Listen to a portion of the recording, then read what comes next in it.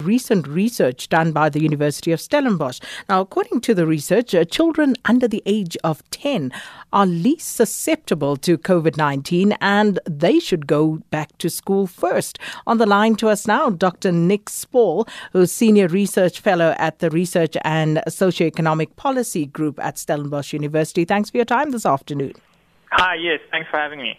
So, Dr. Spall, you say the question of when and how children should return to school depends on three main points. Please explain those to us.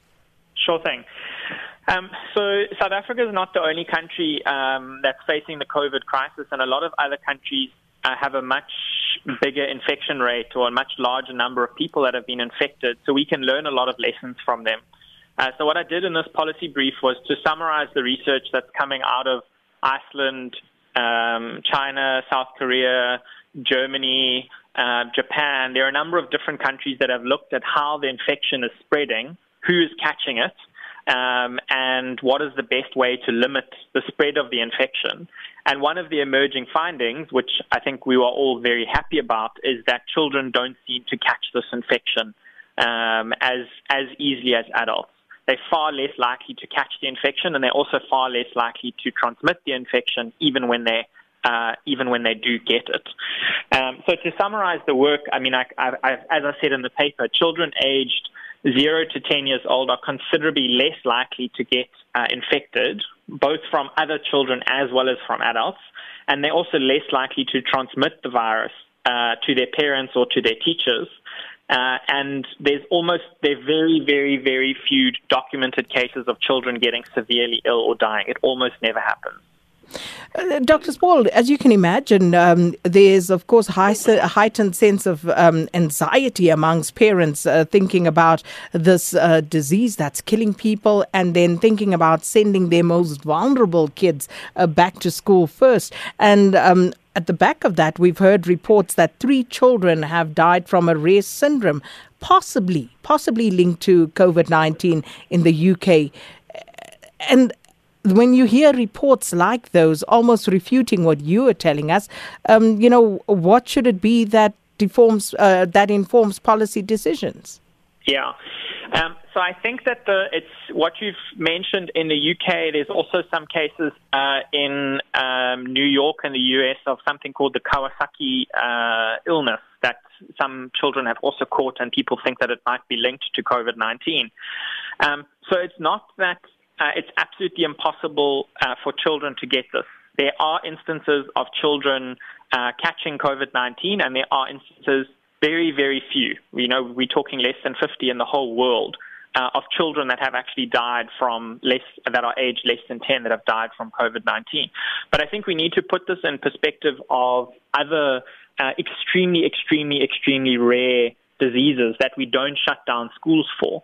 So, I mean, one of the epidemiologists from the UK, and I'm just quoting from his study here, where he says, severe COVID-19 is as rare as many other serious infection syndromes in children that do not cause schools to be shut.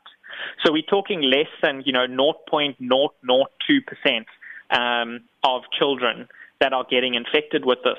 There are other diseases that they are more likely to get that are much more severe and are more likely to kill them than COVID-19, and yet we're not shutting schools because of those. So I think that parents can rest assured that if they have children between the ages of 0 and 10, that it's exceedingly unlikely that those children will get COVID-19. And even when they do get them, they seem to only have very mild symptoms. So earlier last week, we saw that the chief health official in Switzerland said that grandparents can now hug their children or their grandchildren if they are under the age of 10. As being the official policy. And in Spain, they've said that all children under the age, I think it was of 15, can now play outside. And a number of schools around the world are also opening their schools again as this emerging evidence is coming out. So in South Africa at the moment, there have been no deaths whatsoever amongst children. And I think this is something else that was reported in the policy brief. And of the 3,144 infections that exist in South Africa, only 14 were amongst children aged 0 to 9%. So 0.3% of people that have been infected with COVID-19 in South Africa are under the age of 10. So it's exceedingly small. Exceedingly small, but it's going to be a very hard sell to parents who've had a country under lockdown, Dr. Spoor. I think that's true. I think that one of the concerns that a lot of people have is that it's not just middle-class parents who are deciding whether to send their kids back to school. It's also parents that are facing hunger at home that don't have the resources to pay for food for their kids, that 9 million kids would otherwise be getting a school meal if they were back at school. There's also issues of parents that can't go back to work because they're caring for very young children and therefore can't earn an income. So it's very difficult to open the economy if we don't also allow children to go back to school. And I think that because they are at such low risk that it seems almost impossible for them to catch this disease, particularly the youngest children, it makes sense for the youngest children to go back first. When you asked about those three reasons, the one is that they are so unlikely to get it, but the second one is that they have the highest childcare burden. So if you've got a 16-year-old child or a 13-year-old child, it's possible that you might leave them at home if you go to work and they would be able to manage themselves. That's impossible for a 5 or a 6-year-old. So it's not possible for parents to go back to work if they have very young children. And unless schools reopen, they basically won't be able to go back to work. And just finally, given that we're still learning about this COVID-19 as we go along, how exhaustive are these research findings? And what is the likelihood of something changing somewhere along the line again and a government finding itself with class lawsuits, for example, if you have a huge number of children falling ill? Yeah. So I think that the research does seem to be pretty consistent. I mean, there are at least 30 different studies that are all pointing to the exact same thing. And this is actually the reason why I wrote the policy brief, is it seems that there's this emerging consensus in the research literature that's pointing to the fact that children almost never get infected. And this has been true of all of the countries that we've been looking at. The one caveat that we will put on that is that most of these are wealthy countries. So the list of countries that I read out to you earlier, there are only a very few that would be described as middle-income or low-income countries, and that's because the virus is predominantly has been spread in high-income countries so far.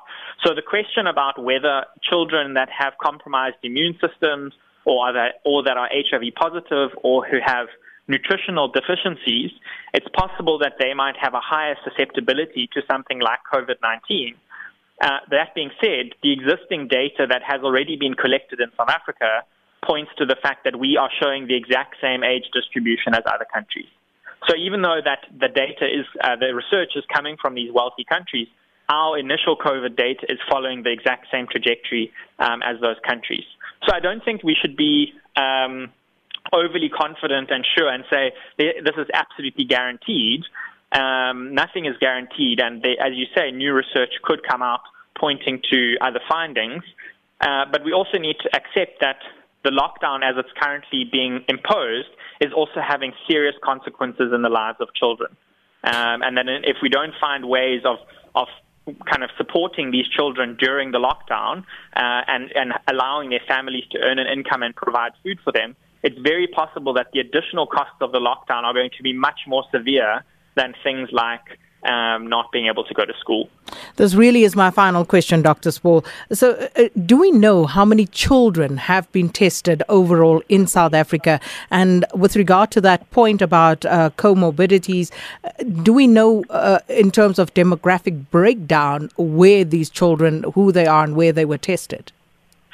So there's only limited information that's been released from the Department of Health on the age of those that have been infected and the age of those that have died from COVID-19 in South Africa. So that's the only age-related data that I've seen. We don't have detailed age breakdown data like you've just asked for by age. So we don't know how many have been tested, how many children have been tested. But we do know that the infection rates are significantly lower for those that are under the age of 10. As I said, only 0.3%. seem to get it. And we also know that internationally, even when children do get it, they show very mild symptoms and almost never get severely ill from it. Dr. Nick Spall, thanks so much for your time this afternoon. Dr. Spall is a senior research fellow at the Research on Socioeconomic Policy Group at Stellenbosch University.